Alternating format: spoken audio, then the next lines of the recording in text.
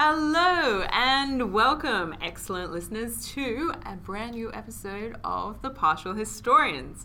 I am one of your lovely hosts, Dr. Greenfield, and sitting beside me, looking ravishing as ever.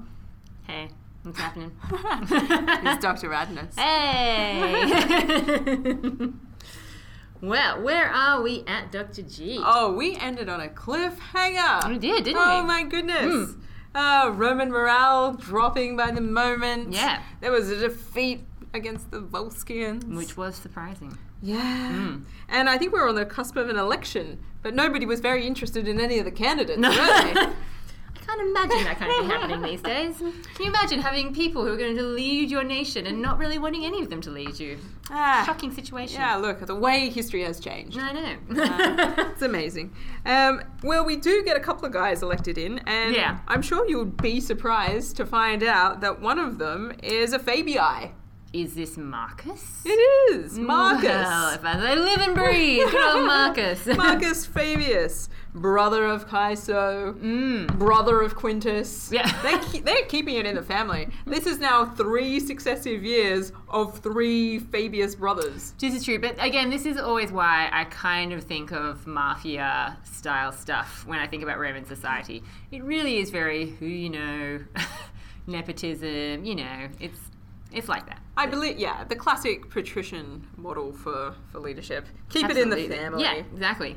Blood is thicker than anything else. Yes. And our co-consul for this year, and we're in about year 483, 481. Yes, depending yes. on your date preferences. Yep. Lucius Valerius, son of Marcus. No idea who he is. That's interesting, because I've got down Marcus Fabius and Lucius Verus. Oh, yeah. Okay, so I did lie to you. I do know who this Lucius Valerius is. Yeah. And maybe it is Varus. The same guy. Yeah. Well, and it seems pretty clear because I had to do a little bit of hunting around actually because Dionysius is confused in his narrative. Yes. I was like, what? You don't say. That's succinct narrative. You can't make sense of that. It's just so linear. And Yeah, precise. exactly. Yeah. Yeah, so his full name, according to Dionysius, is Lucius Valerius Potitus. And I was like, whoa, dude. But it also describes him, and Dionysius describes him here as the man who had accused Cassius Spurius of tyranny and caused him to be put to death, which means he's the quaestor Paracidii of 485-83. Along with Kaiser. Along with Caeso Fabius. Right, okay. So, but when we had that narrative from Dionysius a couple of years before, Yes. he was called Lucius Valerius Publicola. That is So confusing. Dionysius seems to be a little bit confused about who this is, and it sounds like perhaps there is some confusion amongst the historians, and certainly not a consensus about who this guy is. Yeah, because when I look back at that time, that dark time, when Spurius Cassius was fighting for his life, I also have Lucius Valerius in Livy. Like, that's the name I'm given. Weird. Well, Sherlock, how do you solve this one? Well, the thing, like, Valerius is a name I recognize, obviously, but But that's not who Livy gives here. No, and so I was kind of like, Varus. Yeah, Okay. so, I mean, in order to rectify what was just my internal issue, Yes. but is obviously now much broader. Yeah. All historians. I went and consulted Broughton's The Magistrates of the Roman Republic, Volume 1. This is why she's a true academic, guys. Check it out. Broughton is good. Yeah. It's basically just lists of who holds what positions in what year. Yeah. It's so good. Anyway, and so I went there, and Potitus is the name that's endorsed by Broughton. Right. So it's that second name that Broughton is like, yeah, that's the guy. And I was like, oh, well, if Broughton says so, I trust Broughton. So that would mean it's not the same guy as the... I think Publicola, as quaestor Paracidii Yes. against Exactly. Cassius is a red herring. Right, okay. Oh, okay, gotcha. Yeah. I'm up to speed. Um, This is why I'm not.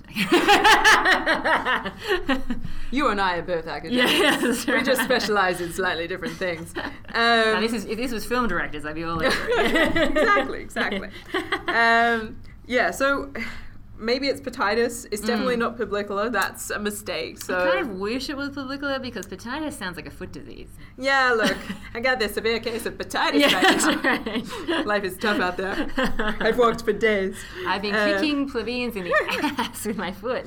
Well, but I think the important thing to take away here is that we had this sort of cliffhanger election where the plebeians were certainly not happy with their choices not being endorsed by the consul. It seemed like that they weren't going to get these kind of guys through the door. Yeah. And Caeso Fabius, the consul of the previous year, went so far as to make sure that his own brother gets the consulship after him. Now so that's brotherly love. That is a slap in the face to the plebeians, I think, because Marcus Fabius is obviously the brother of one of the quaestor Paracidii, who did away with Spurius Cassius. And then the second consul, Lucius Valerius, Potitus perhaps, is the other quaestor Paracidii. Talk about keeping it in the house right now. The patricians are not letting anything slip through their grasp of power right now. I tell you what, I marvel at their control. But also, I can't believe that I had never really heard of Spurius Cassius until we started looking into this particular period in time. He seems to be actually quite a significant figure, not only in terms of what he did when he was alive, but in kind of the legacy that he leaves behind when he's dead. Time to write a paper. No thanks. I've had enough of these agrarian goings on. So we get through the elections. We have another Fabii. We've got Lucius Valerius in there. And so be it. Guess what we're going to do? I feel like we're going to go to war, maybe with the Volscians? But first...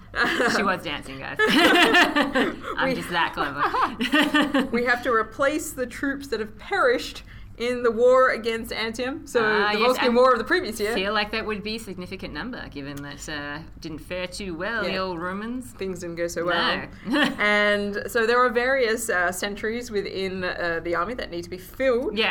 The Senate obtains a decree to go about doing that. They appoint the day where every man of military age must appear, and there is a great tumult in the city. I was going to say, does no one appear? Seditious speeches are made by the poorest citizens. What? They haven't even had training in rhetoric. They refuse to comply. I probably should keep my voice down in the library. They refuse to comply with the decree of the Senate. Nice. They refuse to obey the authority of the consuls. Oof. This is bold moves. Yeah. And the argument that they put forward is because the Senate has violated the promise of making amends on the allotment of land. Sharp, plebeians. Really sharp. Glad you finally noticed.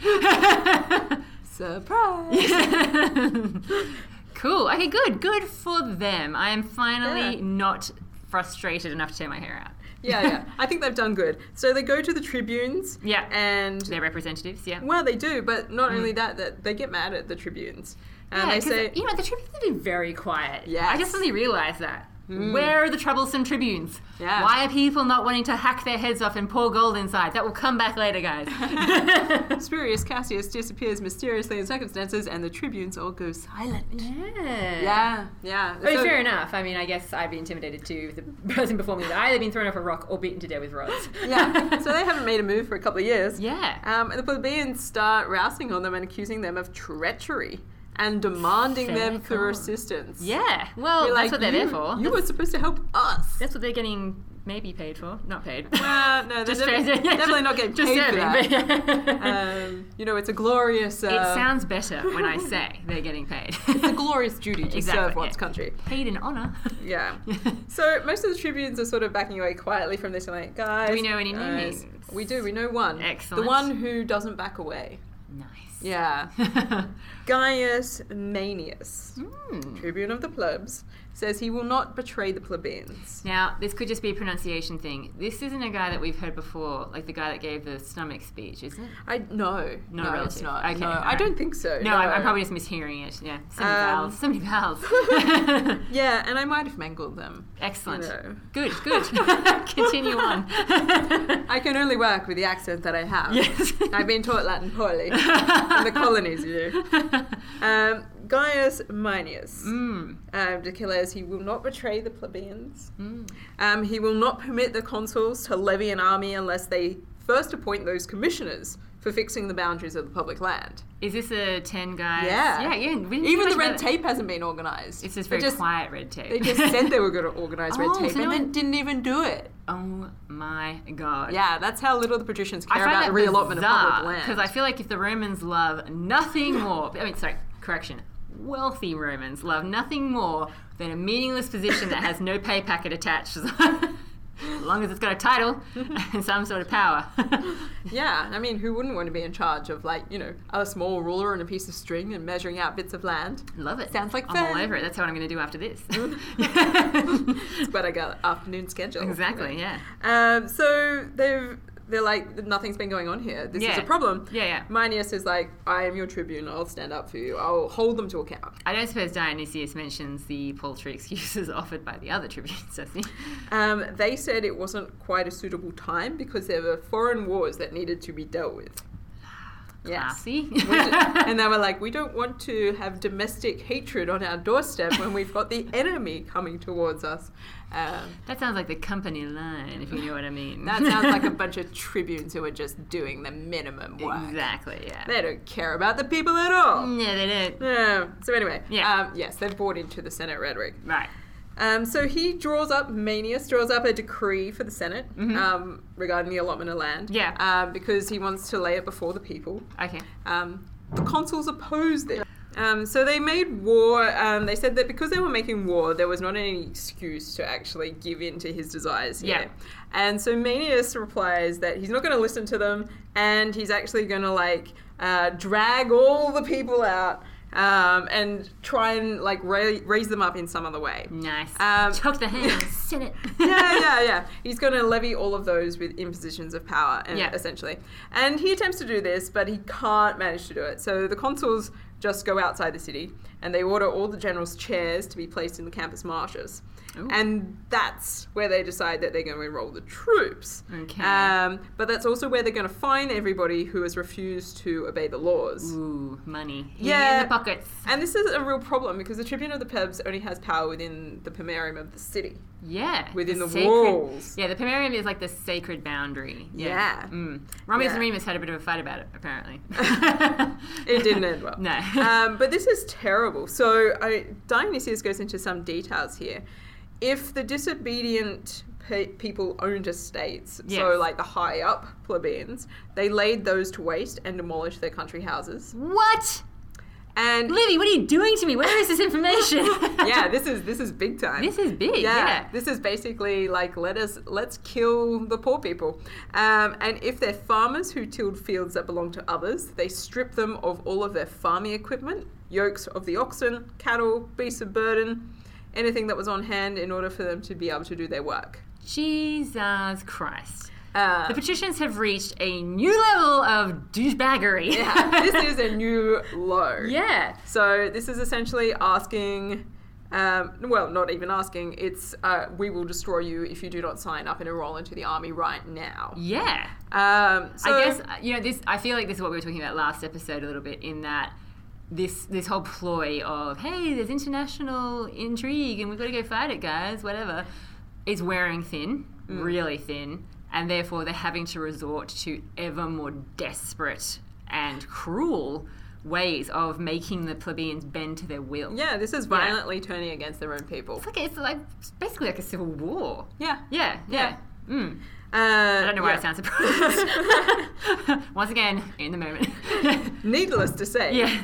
Alright, so, needless to say, Gaius Manius had little power to prevent the patricians from treating the plebeians in such a terrible way. Yeah, absolutely. Yeah. Gets stuck inside the city and can do nothing. Oh, no. So the requirements of his position means that he's not allowed to spend a single night away from the city, save on very special occasions. Consuls really thought this through, haven't they? Yeah, so they're just like, we're going to do everything outside the city walls. How about that? Plebeians, come to us. And if you don't, we'll take your land and we'll take all of your farming equipment.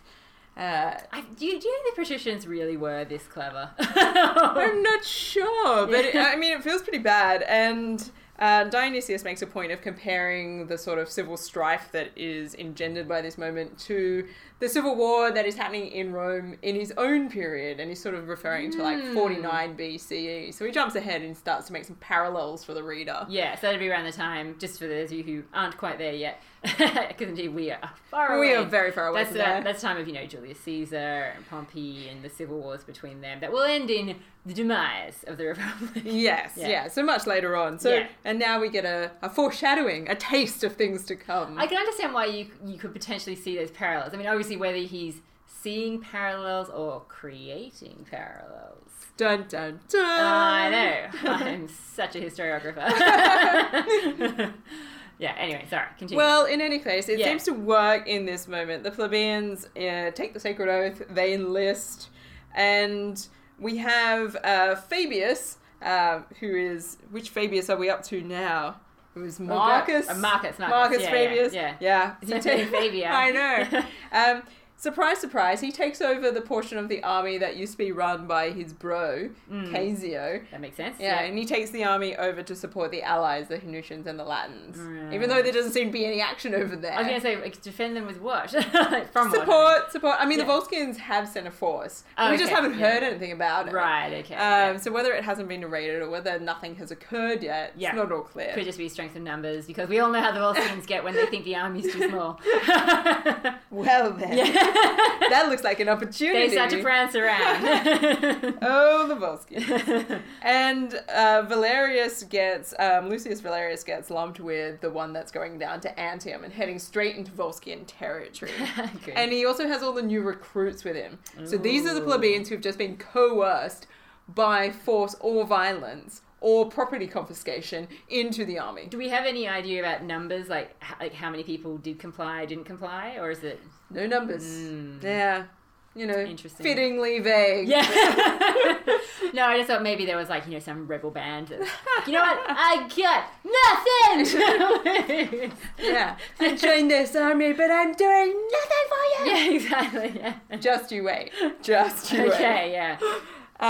So the army that Valerius is leading, they get down to Antium, they have a bit of a standoff with the Volscians. Yeah. Nobody wants to make the first move, which after a few years of this going on, possibly not surprising. Everybody's just sort of looking at each other being like, well, we've been here before. Yeah, I see you, troops. Yeah.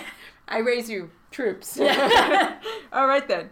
And so, there's just little skirmishes here and there. Yeah. And it gets to the point where there is a clear reluctance on the Roman soldiers' part. And it seems like at this point they've become really poor fighters. And they're really not interested, which is perhaps unsurprising.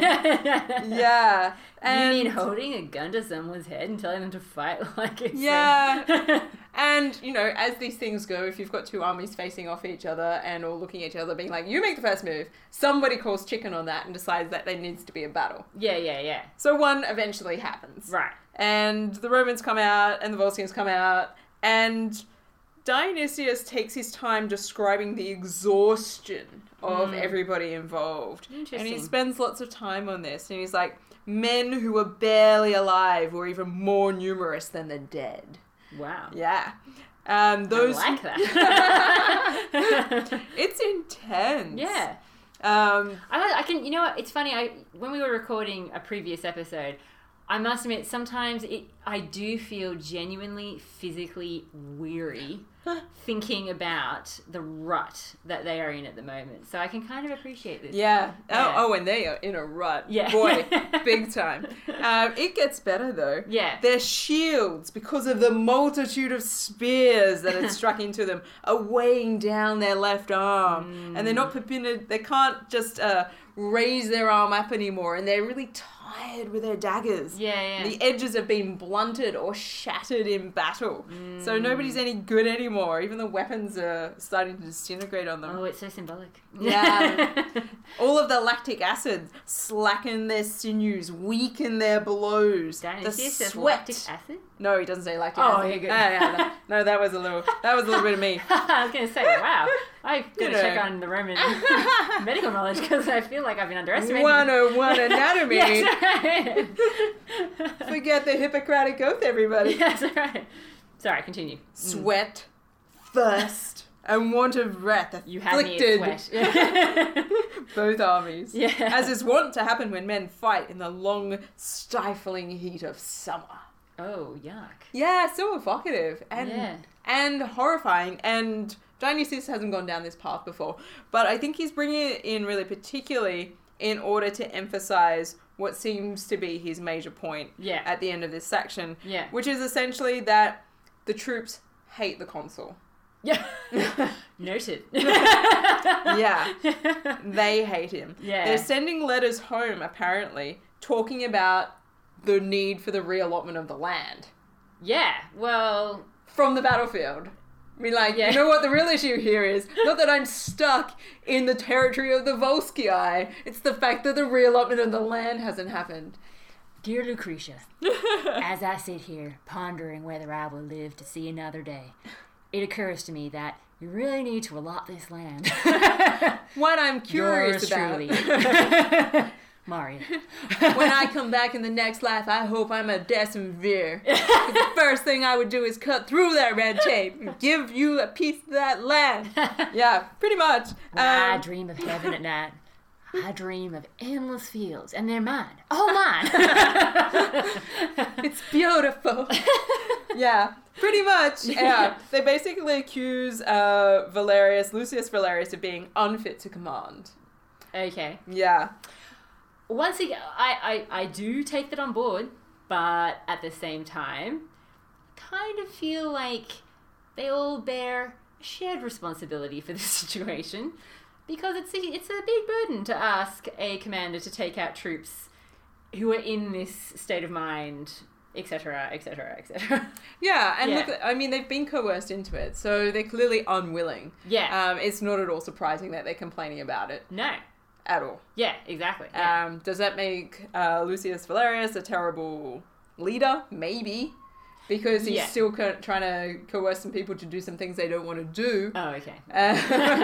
Sympathy gone. I mean, I guess it depends on what his methods are. True, yeah. But it seems that he hasn't been able to find a way to build their morale. Yeah, yeah. And it may be the case that it's getting to the point where the patricians have played this same card too many times. Yeah, exactly. And I'm like, this is pretty intense. This feels like we've been in this particular part of history for the last 50 years ourselves. Yeah, I was going to say, it actually reminds me a little bit of that Jerry Seinfeld bit about why exes can't be friends.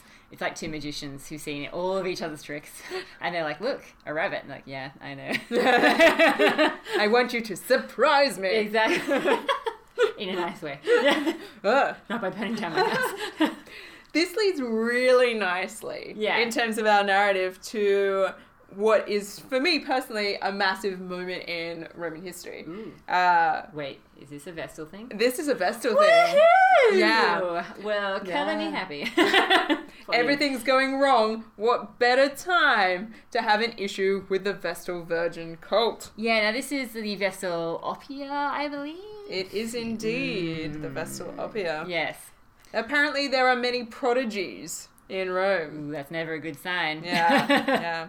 Unusual voices and sights occurred as indications of divine wrath. Unusual voices? Yeah, unusual voices. I like the fact that the Romans share a belief that we seem to have, judging by movies, that when the gods speak and stuff, it's like, hey, you down there, what do you think you're doing? I see you and I'm very unhappy. That's right. Yes. Yeah, pretty much. So everybody's like, oh, something's up. And it's like, guys, it's the fact that you haven't done the re-allotment of the land. You know, it should be staring you in the face right now. You know to do this for about 25 years. Yeah. Have you considered? But no, instead of going down that path, they get the augurs involved. Yep. Because they're supposed to be, you know, pooling their resources, interpreting the signs. Yeah. And they decide that it's pretty clear that some of the gods are angry. They haven't been receiving their customary honours. Oh dear. And the rites haven't been performed in a pure and holy manner. And this is where our poor little Vestal Oppia would come in. Yeah, so Yeah, rather than investigating perhaps whether you should have, a proper class system that supports all of the citizens. Yeah. Stop ripping people off, patricians. How about that? They start an inquiry. And it falls upon the pontiffs eventually. Mm-hmm. So the pontifices are like, oh yeah, we've got a virgin who's been misbehaving. So this is, I have to remind myself because we have kind of talked about Vestals before. This is the first time in our narrative history, since we started talking about the history of Rome, that this has happened, hasn't it? Yeah. In Rome, anyway. In Rome. Yeah. All of the rest of the incidents that involve Vestals up until this point have either been in that really hazy early period. Legendary mythic where they're period. getting raped by gods and stuff. Yeah, where we're not really sure what's going on. Yeah. Or you've got sort of that moment of Tarpeia, but that doesn't really come into the narrative as a Vestal moment until much later, so it's not in the historical record. Sure, yeah. It's in the literature record. Yeah. But now we get one of these moments in somebody who's producing a history. Yeah, so just to give our readers a bit of background, because Dr. G is a Vestal expert, aficionado, whatever other label you want to use for that particular type of person that she is. Can you tell us a little bit about the Vestal cult at this point in time? Like, what are the rules? Who are they? Just, Jaren. Bullet points. Hit me with it. Bullet points. Yeah. All right. Who they are. Yeah. They're 6 women. Yep. Selected between the ages of 6 and 10. Yep. They serve for 30 years. Yep. They watch the sacred flame of Vesta. Yep. Vesta's flame represents the safety of Rome. Yep. And the Vestal cult is not specific to Rome. It's scattered throughout Italy. Yeah. So every city has its own particular Vestal, like half to Vesta. Yeah. And will have its own little group of priestesses looking after it. Yeah. That's fine. Yeah. But the Rome one becomes the crucial one, doesn't it? Yeah, as Rome becomes more important, Yeah. obviously their cult takes on more significance. Yeah. But their role is to look after the fire, which represents Vesta, and to make sure that it doesn't go out, because it represents the fire, the hearth fire of the entire state. Yeah, and so there's a real feeling, isn't there, that if that goes out, then Rome's in serious danger and someone has to pay. Yeah, so this is a problem. And we don't get any signs in Dionysius' narrative that the fire goes out. No. So that's... nor in Livy. Livy does mention Oppia, you'll be happy to know. She hasn't slipped through the cracks like so many little plebeians. Oh, well, that's good. Yeah. Oppia or Oppimia, she's known by a couple of different names. Yeah. She appears, according to the Pontifices, the priestly body that's supposed to manage the Vestals, she lost her virginity and she continued to serve. And so this means that she's polluted the rites of watching the flame. Yeah. Because she's supposed to be a virgin. So that's pretty serious. Now, I know that you're, again, an expert in exactly the kinds of charges that a Vestal could come up against. What precisely is the crime that she is? Yeah, so, I mean, the crime here is going to be... incestum, the crimen incestum. Yes. This idea that she's lost her virginity. Yeah. But because we don't have the signal that the fire went out, it gets a bit weird as well. Because incestum, from what I understand, and I'm basing this purely on what I've read of your work. Oh, dangerous. Yeah. Ooh, tell me. Incestum doesn't necessarily mean that she's actually had sex with someone else. It could actually be that because things are going badly in terms of the state, etc., that it's suspected that a Vestal has compromised her chastity and her virginity and all that kind of stuff.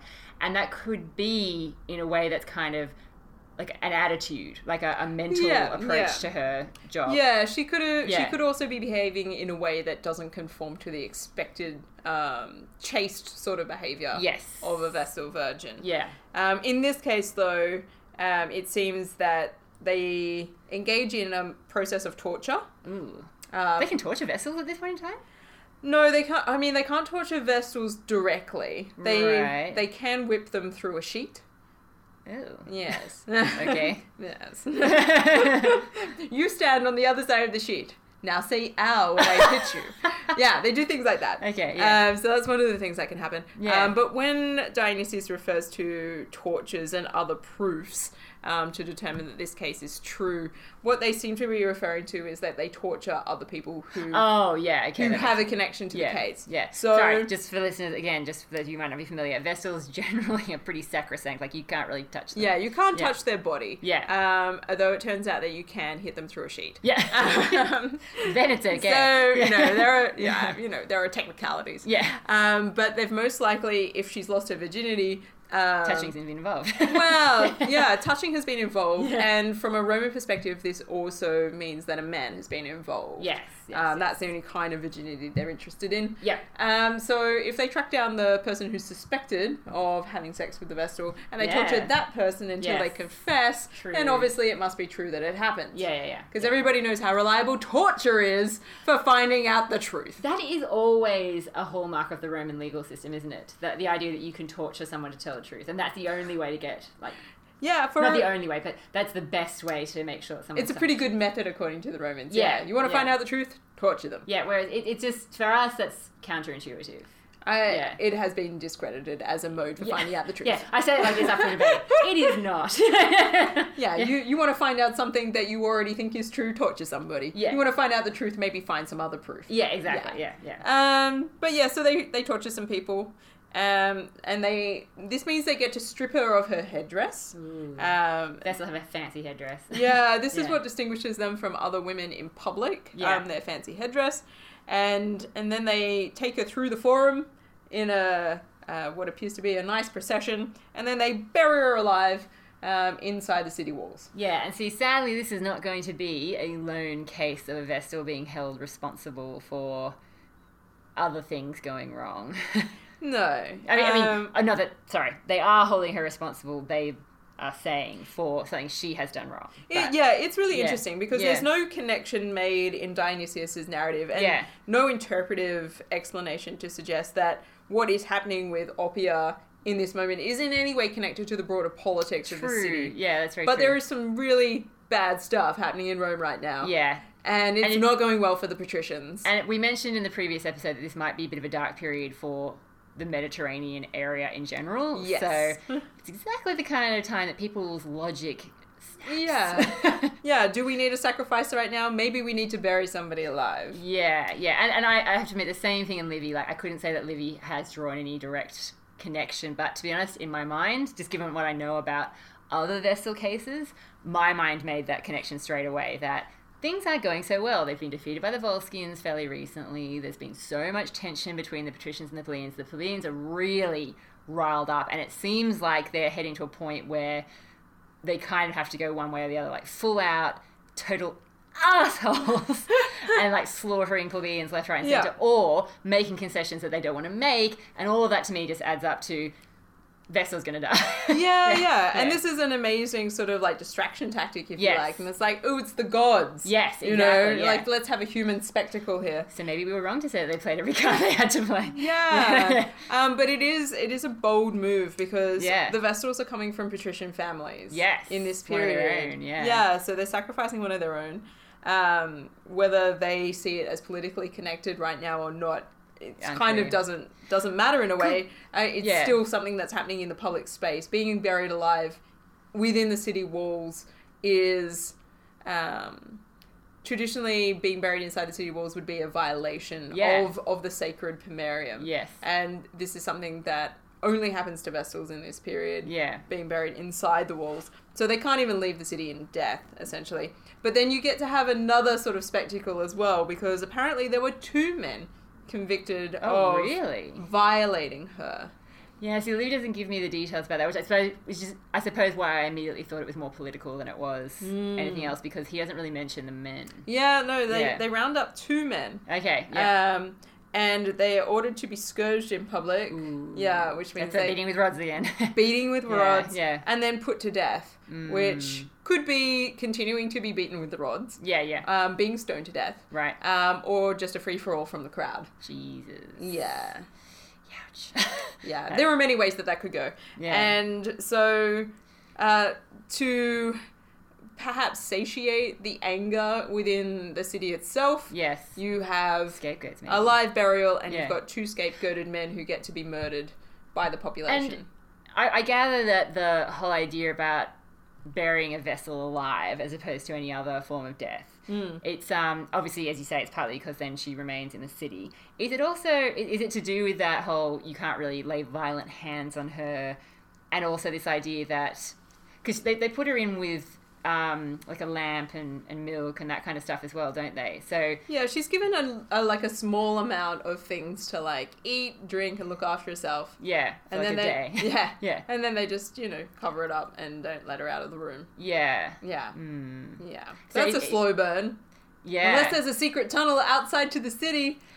Spins me out, man. Yeah, I just the idea that maybe one day someone could come across one of these. Have they found one of these chambers? No. Yeah. So the area in which the Vestals are buried is a place that is still continuously inhabited. Yeah. So there's been no excavation work there. There are buildings everywhere in that area. It's right near Termini Station. Okay, actually. Right. Yeah. Well, I suppose we probably never will. But God, what an eerie thing to uncover if you ever did. I can't even imagine. Yeah. Yeah, I'm really interested if those chambers are there. Yeah. And if there is anything left in I know. them. I mean, it sounds ghoulish, creepy. But it's just such a horrible death. I mean, don't get me wrong. Beating with rods would not be pleasant, but at least there's an end point. Like it has to come eventually. Whereas buried alive, that's going to be long and slow. Death. Yeah. That's going to be pretty horrific. Yeah. On the plus side... Sorry, yeah. if there is a plus side, Dionysius says that these sacrifices... after these sacrifices, the auguries become favourable. Woohoo! Yay! Back on. The gods are no longer angry. Woohoo! Because I'm happy. That's what I needed, fresh blood. Yes, right. So that's good to know. Yeah. And then we get into this moment where... once again, it's time for the election of the magistrates. Ooh, who are they going to go for? So the consuls... Patrician, male, of a certain age. Wow, perhaps. Of certain qualifications and experience. Of course. Could they be patricians? I think they can. So, the idea is that perhaps, there's going to be some controversy this year. Who'd have thought? Well, should we finish on another election cliffhanger? Look, I think we should. Excellent. And I think this means that we are up to the moment of thinking about the partial picks. We are indeed, listeners. And you know what? We're adding something to it. The partial pick. Oh, that was intense. I know. Wow. Was that a real eagle sound? Oh, of course it was. Would I give my listeners anything less than a real eagle sound? Definitely not. So, we have got our first category to consider, military clout. Military clout. That's a tricky one, I feel like, this week. Look, I don't think it's gone particularly well. I mean, they've faced off with the Volskins, but have they really defeated them? There seems to be low morale. There is low morale, so I feel like it's not great, but it's not... there's no evidence to say it's an out defeat. Yeah, so we reckon like a 4? Sounds good. Okay, 4 it is. All right. Diplomacy. There's been no diplomacy. No, not really. Not if you're burying women alive. Sorry, Rome. That's a big fat 0. And I think the same can be said for expansion. Definitely. Have we gone anywhere? We certainly haven't. No. So that's once Come again... on, Rome. Nothing.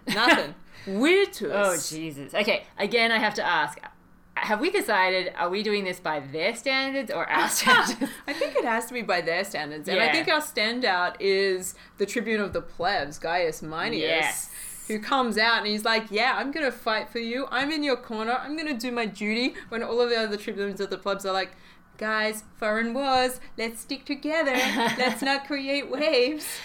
And as horrific as it is, I feel like they probably felt like they were doing the right thing by dealing with the Vestal situation and the whole, male adult, whatever they call themselves, adulterers. Oh, yeah. Look, violating a Vestal is a very special crime. Yeah. Got to be scourged to death for that. I feel like that's setting things right with the gods. Is that... Oh, look, I mean... It's rough. I'm going to give them maybe 5. Okay, 5. But that would be the most I'd go for. 5 it is. Okay. Final one, the citizen score. Ooh. Oh, the citizens having a good time. I think they just got their property confiscated. Yeah. I think they've had a really rough time, actually. I think they just got forced into Negative the army. 0. Yeah. And I'm like, can we give them a minus score for Eagles here? You know what? So far, all they've got is 9. 9 golden eagles. So I feel like that's punishment enough. Oh, we are in the dark days of the Roman Republic. Yeah, the good news is, though, listeners, stay tuned because it really can only go one place from here. Well, we will catch you soon, for something that will hopefully be an uplifting account of Rome. We've got some good stories around the corner. I feel like it will be. Excellent.